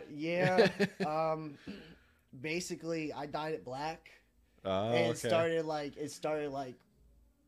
the only way, like, it started like frizzing out the fucking hair molecules and shit for dyeing it black. Okay. So I just cut it off, and then I rocked a mohawk for 1.5 years, 2 years, and then I just had it cut off again because I hate to say be more professional, but I gotta say I'm trying to be more professional for work. Yeah, I understand. And I had to take all my piercings out too. I'm like, God damn it. How about personal milestones? Have you ever had a moment in your musicianship so far where you feel you've reached a personal milestone? Are you talking milestone as just a high point in general? Can there be more milestones down the road, or just one? Certainly, yeah. Just right now, as of right now, like what's something that really strikes out to you as like, wow, that was a thing that we did? Well, I'm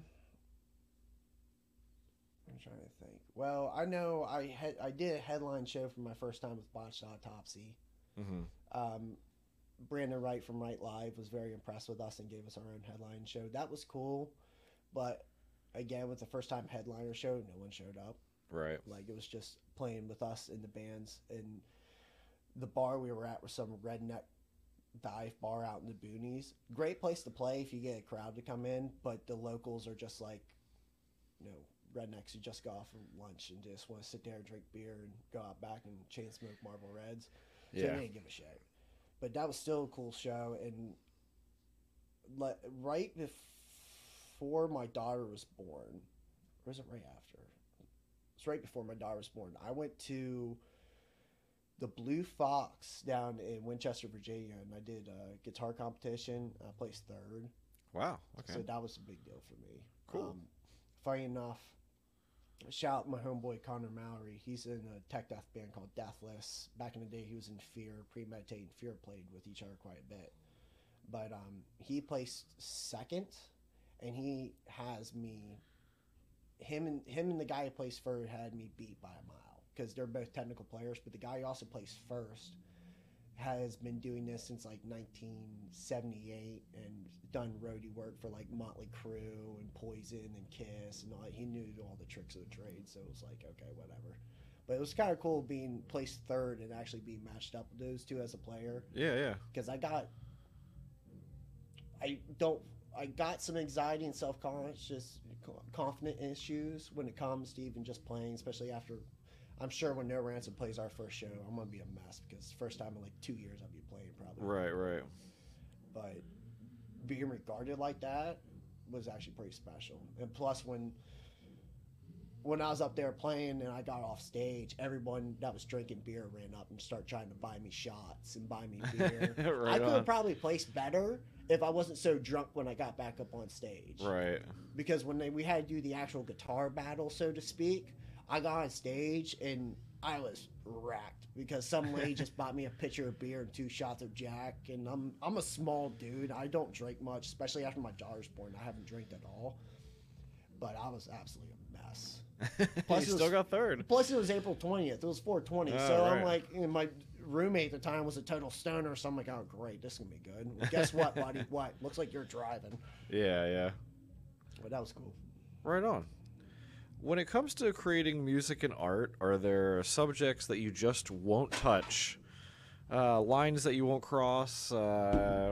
Controversies, things like that you don't want to be a part of?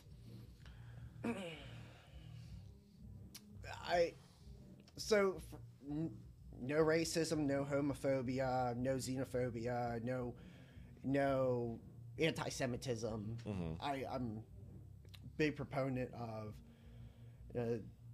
despite, I'll fully man, I'm a country boy. I grew up in inner city Hagerstown, though, but I deer hunt and fish like a madman. Mm-hmm. Our singer told her brother the other day and compared me.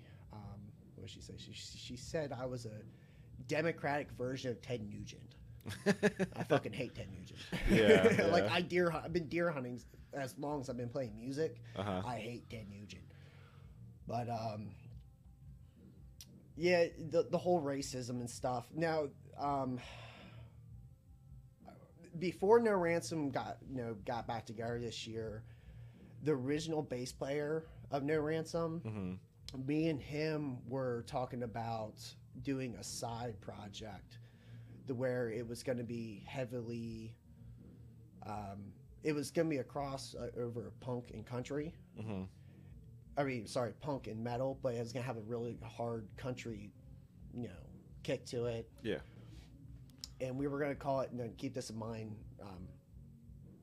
my buddy Ray, he's my best friend since I was 18. He's Puerto Rican. He has a really dark sense of humor. He wanted to call it White Trash Taco Truck. Okay.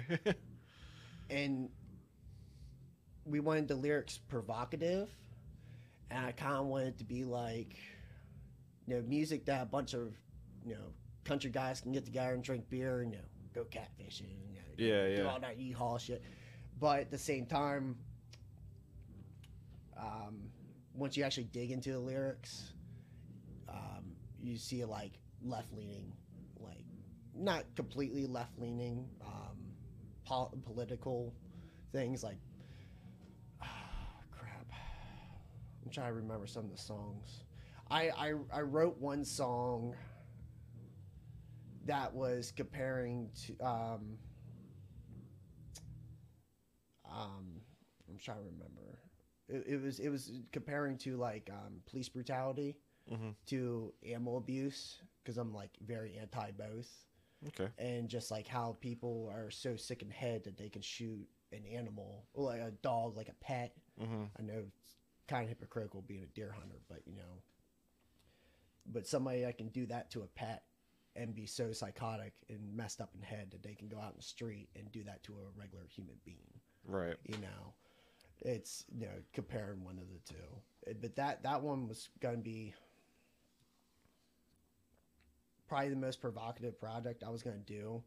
Now, these days, you got to be more self-conscious about your lyrics. A thesaurus is a great thing in this world. Yeah. But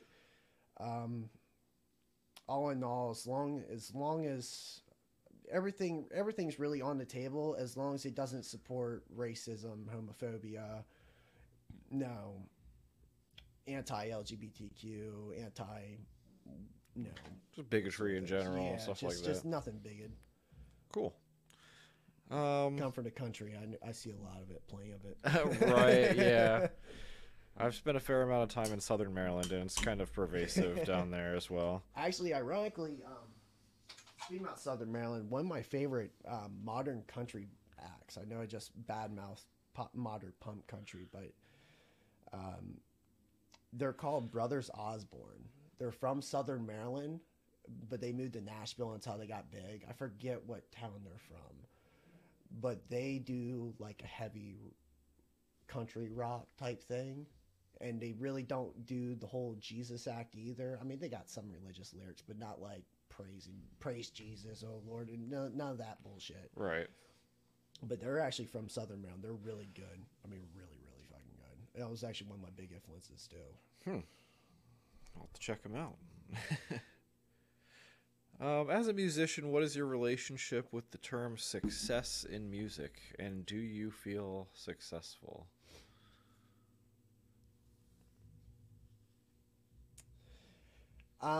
Success for me can be personal to everyone. So honestly, to me, as long as I'm happy and being creative, I feel successful.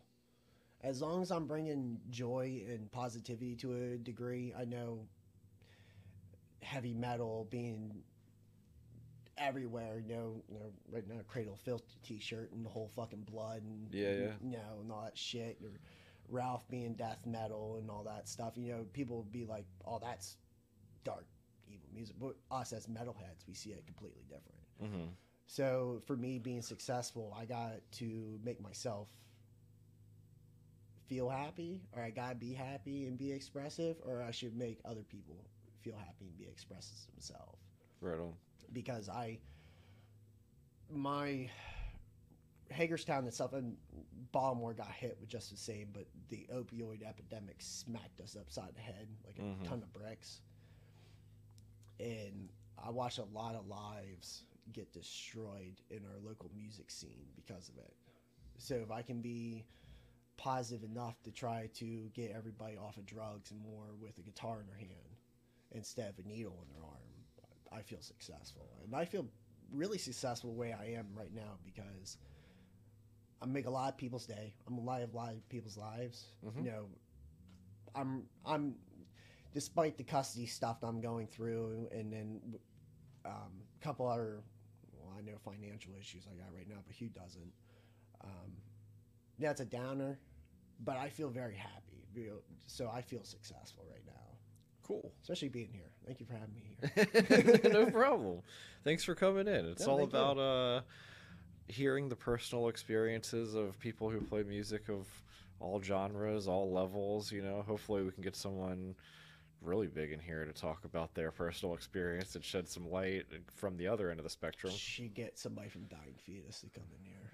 It would That'd be fucking banging. That could be possible. We'll have to see. Really? We'll reach out. Oh, I'm excited. I think the guys from Dying Fetus still practice right across the way, so. Oh, no shit. Yeah. I didn't know I was in that part of Baltimore. Holy crap. Like I said, it's been a long time since I came down this way. Yeah, they're pretty busy guys. Oh, yeah, I'm sure. So I'm not sure. I mean, maybe. I'll reach out. Are they on tour right now? Possibly. Hey, if you're in Dying Fetus and you're watching this podcast on YouTube or listening to the audio version, reach out. Medusa Head Media at gmail.com, and we'll definitely set something up in the future. Cool. So, what has been the most difficult part about making music or being a musician for you?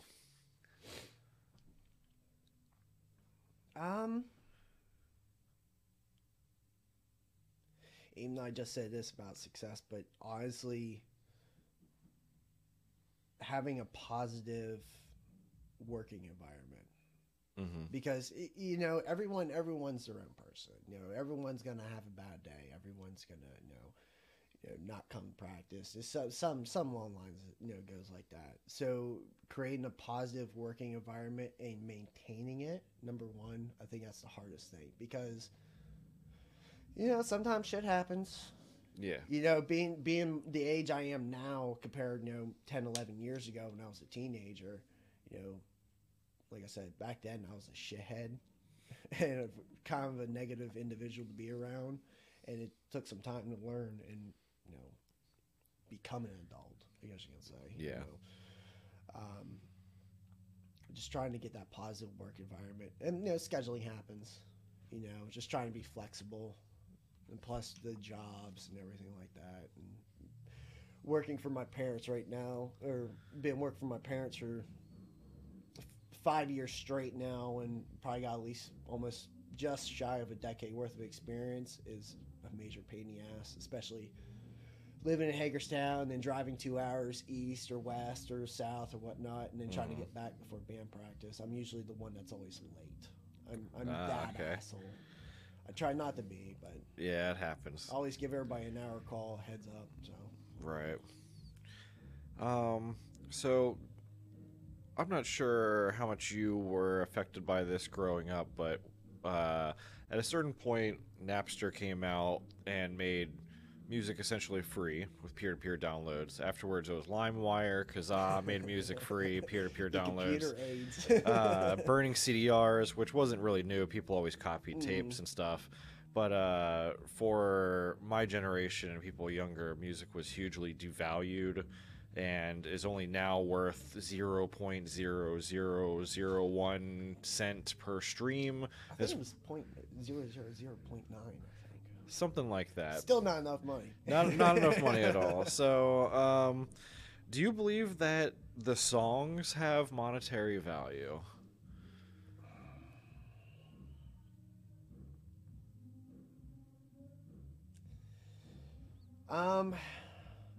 Yeah. Eventually, the songs do have monetary value. I remember an interview because Cradle. I gotta stop talking about Cradle of Filth with a Cradle of Filth T-shirt on, but hey, Cradle of Filth's great. I'm down with it. Just saw him. I saw him in October for the first time. Been trying to go see him for like 5 years now. Okay. And shit keeps on happening. Yeah. And I finally got to see him back in October. I'm like, oh, this is awesome. But you know, me being me, I spent most of the time in the mosh pit instead of watching. So, no, but Danny Filth said this interview that if he would start a new band now, straight from scratch, he would have done a demo so you can have music and then focus on a music video. So you can't have a band without music. You can't have an image without music. Right. So music these days feel like you're trying to sell, like you must have a soundtrack to something you're trying to sell in general. It's like a package deal now. Yeah. And it kind of sucks, but it's kind of good. We need more, honestly, for me, stuff like this podcast, and then back, you know, my area with the Wilson King podcast and Right Live, and you know, and more media. We needed to flood the market with more media for the local scenes for the smaller bands, because the only thing the smaller bands have is music. That's the only thing we got. So in order to bring their music to a limelight, hear somebody listen to it for free on Spotify, and then, hey, I really like this band. Well, I'm gonna go buy your physical copy now. Right. You know, it seems like music is just a platform to sell something else, is what it feels like now. Right. You know, Do you think that being a musician is a viable job anymore? if you market it yourself right, if do you put hustle. enough effort behind it, yeah. But at the same time, you gotta sell your soul somewhere along the lines in order to make a quick buck. Right. Is what it feels like, and you can't, you know, it's a tit for tat world out there. I mean, being in just being in the fire sprinklers business and watching my family grow their company, I just on that and how cutthroat construction is itself, the music industry is just a whole other ball game. So yeah, it's just a super cutthroat world out there with just music in general. Yeah. Maybe if you hustle, you can get there. Yeah, You're definitely going to have the hustle to even think about the trying hustle. it. I think the most underrated quality in order to hustle is actually the patience. Everyone can hustle. Yeah. Everyone can hustle. Not a lot of people can be patient. The consistent output and just keep on consistent, the grind stuff out. Half the reason why me and No Ransom is trying to do stuff slow, because you know, Jay has 3 kids. Our drummer Jay has 3 kids, and then he owns his own business now with the Doghouse restaurant in Hagerstown. Okay. They do like artists. The only way to describe them is a really good hot dog shop. And they serve beer. They serve all types of beer. They don't serve liquor, but they serve beer. They serve artisan style hot dogs and burgers, Okay. and he makes really good money at that. So that's his. He got that going on, and he has, I think, like 3 kids. I got a 2-year-old daughter, which just absolutely changed my world. Mm-hmm. And plus, working for the family, everybody got jobs, everybody got something. So instead of trying to come back and be like, yeah, we're gonna play shows this summer, we're just like, let's just carry this on and let's try to get a product out that we feel proud of and we fully enjoy and like.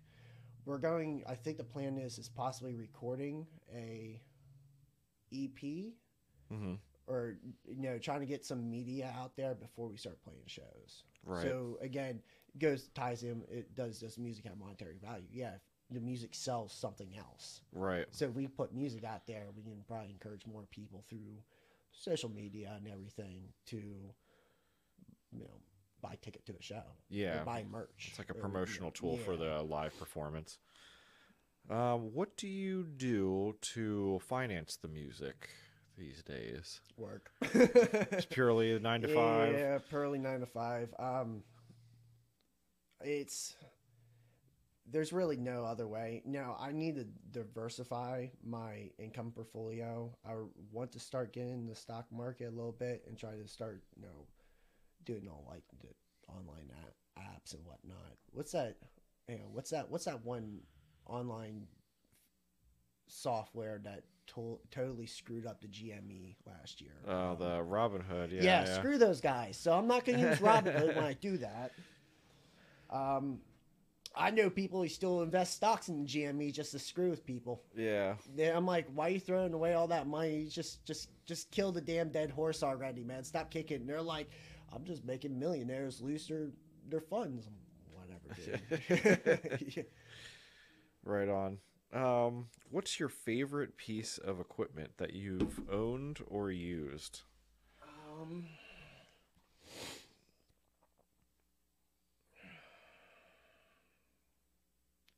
Holy crap. I'm trying to think of all the stuff that I have. It's weird. Right now, when I left Botched Autopsy in February 2020, I bought my first tube amplifier. Okay. And I have yet to use that live. So I don't know if I can include that, but that's an Eggenair Armageddon. Okay. And I replaced the tubes. I cranked it up. I got boosted. The clean sound's awesome. The overdrive's definitely lacking. It's kind of like a dual rectifier copycat. Right. Almost. But something I haven't used live, that's probably my favorite piece right now. But my main guitar is it's a 2003 ESP Viper. Okay. And my cousin got it. It's solid mahogany. Like everything, it's super heavy. I replaced the pickups in it with a DiMarzio tone zone and Seymour Duncan distortion, which a push-pull coil tap that I got my buddy Connor Mallory from Deathless to do the wiring in it. Okay. And he also replaced the saddle bridge because you can see with your Schecter up there and all the saddle bridge on there, but it has a Nashville style roller tuner bridge. Nice. That is really, I highly recommend these things. The sustain on it's incredible. The tone of it is really nice. It stays bright and crisp longer, and the string life just quadruples. It's absolutely amazing what those little bridges can do. And then I went out to Home Depot and bought a push-pull coil tap for like $5. Nice. And slapped it in there. But that's my main guitar right now. And that's been the GOAT for all time, hey? Before that, my main guitar, my parents, it was probably my parents, the guitar they bought me when I was, I want to say 14 or 15. It's a Dean Flying V Inferno. They made 2007 only. The bitch of it is it's all basswood body, so right. It's kind of like it's not much weight. Just a pickup platform. Yeah. So I swapped pickups out of that. It had some weird ass Alcano pickups with flames on it. I mean, the guitar looks beautiful. Blue, white, silver flames, inlays going up the neck. It looks, but it's just a total showpiece. Yeah. And I did replace the pickups with the old classic John Petrucci setup, the Liquid Fire in Tone Zone. Push-pull coil tap, Nashville style rollator. And I was using that for the longest time. But when I picked up the Viper, I'm like, oh, this is what actual freaking mahogany body sounds like and feels like. I like that better. Yeah. So I've been using that for the longest time. Right. How much gear is too much?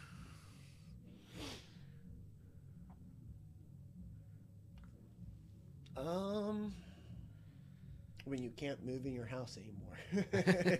When I can't go, I never had like every time right now I'm in the process. My old amp, I have a Black Star ID 100 head. It's just a total modulation head. I'm gonna trade that. I got a free old crate modulation head, and I'm gonna try to sell those and sell some other stuff so I can go buy a Line 6 Helix. Okay. Because I found out with the Helix platform, I can run cables into the Eggenair head and then control the onboard effects and the tube amp itself all push a button. All right. I hate that tap dance routine. I've been doing that for years. I had enough of that crap. Time to go more streamlined. For studio time, I'll bust out the analog pedals and get that sound. Yeah. But for live performances, I can get to. Like, I want it to sound great, so I'm going to use a tube amp. Yeah. But with the effects and all that, I'm just like, do you get what they call gear acquisition syndrome? Sometimes. Sometimes.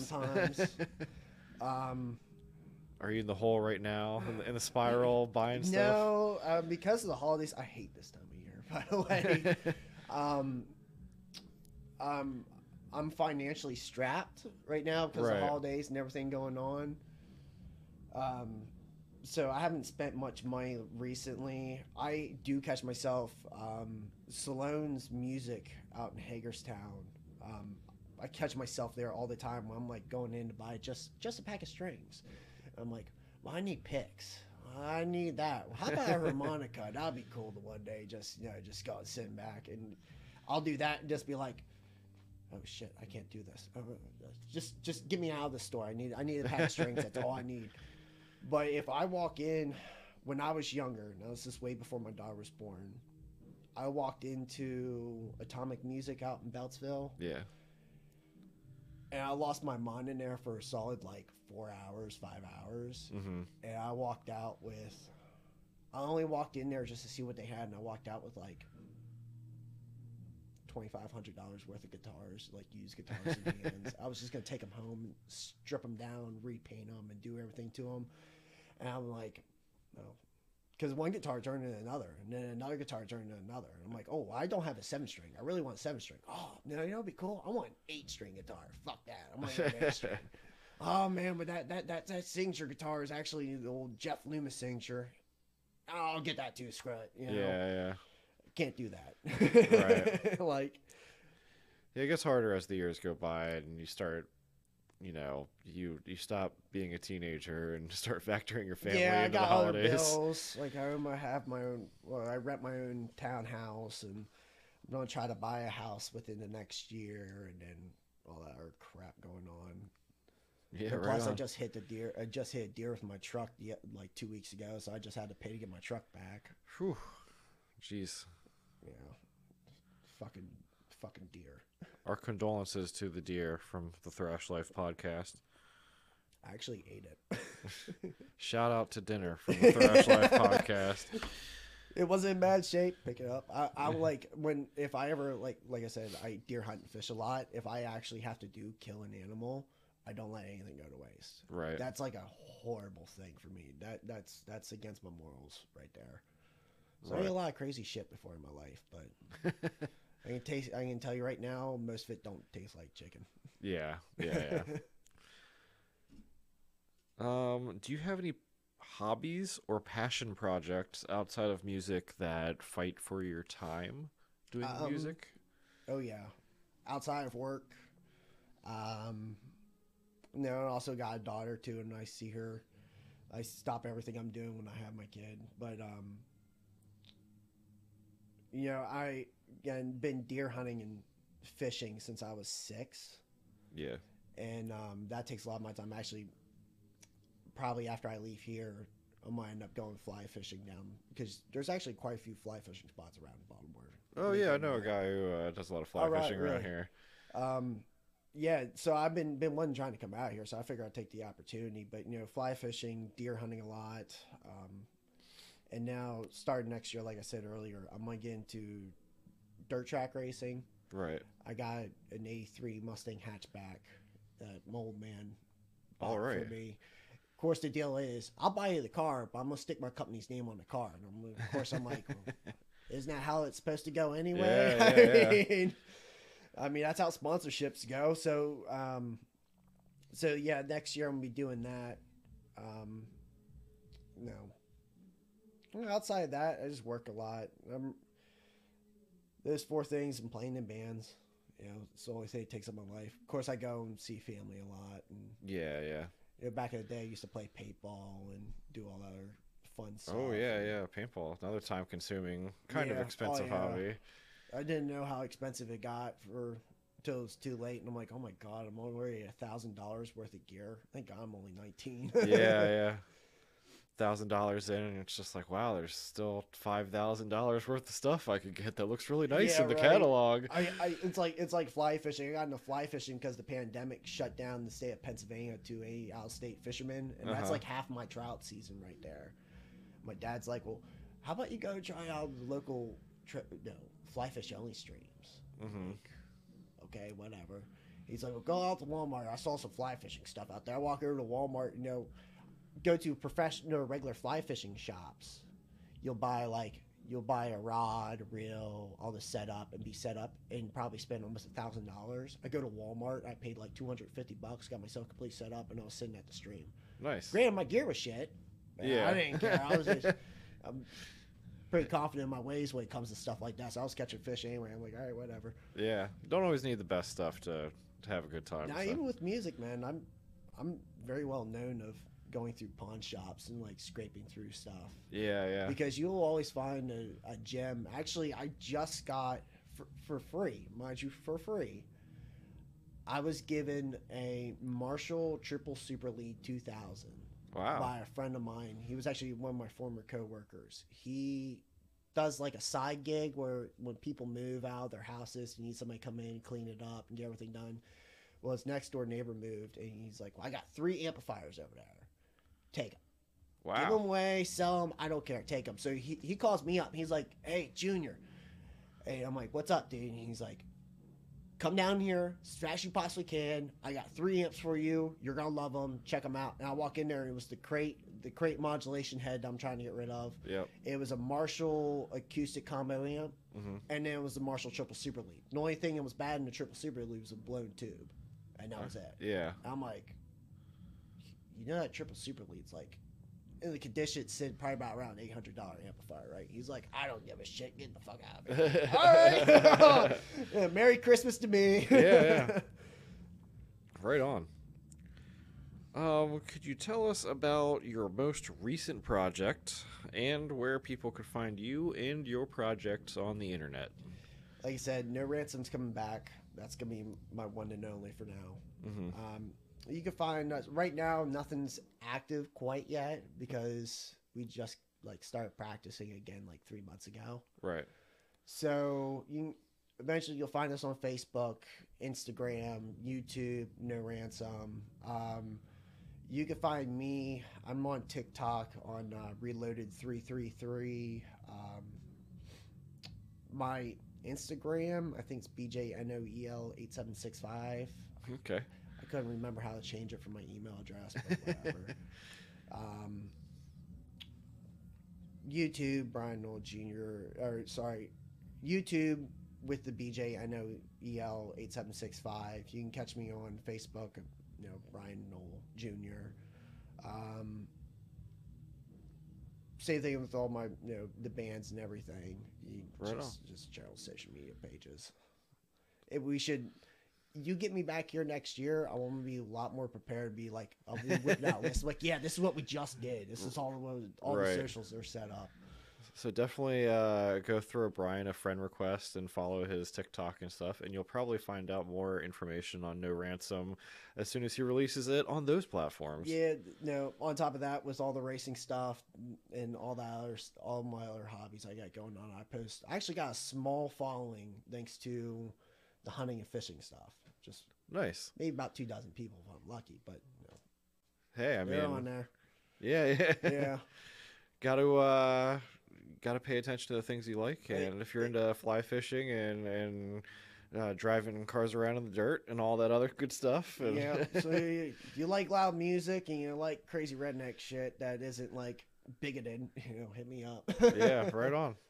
Well, Brian, thanks to you so much for coming in today and having this conversation. No, thank you for having me, man. It's nice to see you again. Yeah, it's been great seeing you. I haven't seen you, like I said earlier, since a show at the Wilson Raritan in Hagerstown years and years and years ago. I remember when Goat Horde played there, and there was like 10 people in the Wilson, and I was like 14 or something like that, just sneaking in the corner. I saw that some people are showing up to the Wilson Raritan again, and I can't make any promises as to anything that's going to go on in the future. Got a lot of different musical things going on, but yeah, we I want to right now in Hagerstown. There's a new skate park that's coming in. Because we, like I said, we were hit pretty hard with the opioid epidemic and all that stuff. Yeah. But we are coming back in a big way. So there's going to be more places to play. The scene's going to open up more in Hagerstown. Like, we even got a new baseball stadium coming in and a new skate park, for Christ's sakes. So Hagerstown's going to bolster pretty quickly here in the next several years. Cool. And, Winchester, Martinsburg, West Virginia, Virginia areas, that's where I usually hang out, play shows in the meantime. Right on. But hopefully, I'm hoping more clubs or just more underground friendly venues open up. Yeah. So don't get me wrong. I love the Wilson Raritan because I love going into places like that and just like, everyone that's above 21, there's a free keg back in the corner. Everybody else just, stay the hell away from it and go jump in the mosh pit and stuff. And, there's no like bar regulars cussing everybody out for the music being too loud. It's just a bunch of like metalheads hanging the hell out and listening to some extreme metal. Yeah. Throwing down in the pit a little bit and having some fun. Yeah. Well, I hope the Hagerstown scene truly does blossom in the next couple of years. I hope your band, spreads its wings and gets out there, and we'll probably check in with you in the future. Have me back here probably a year from now, and I guarantee you things are going to be a whole lot better, a whole lot different than what it is right now.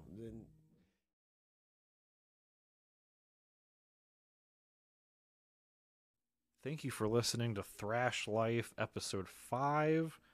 It's been a blast talking to our guest, Brian Noel Jr., Metal Man of Hagerstown, the cryptid himself.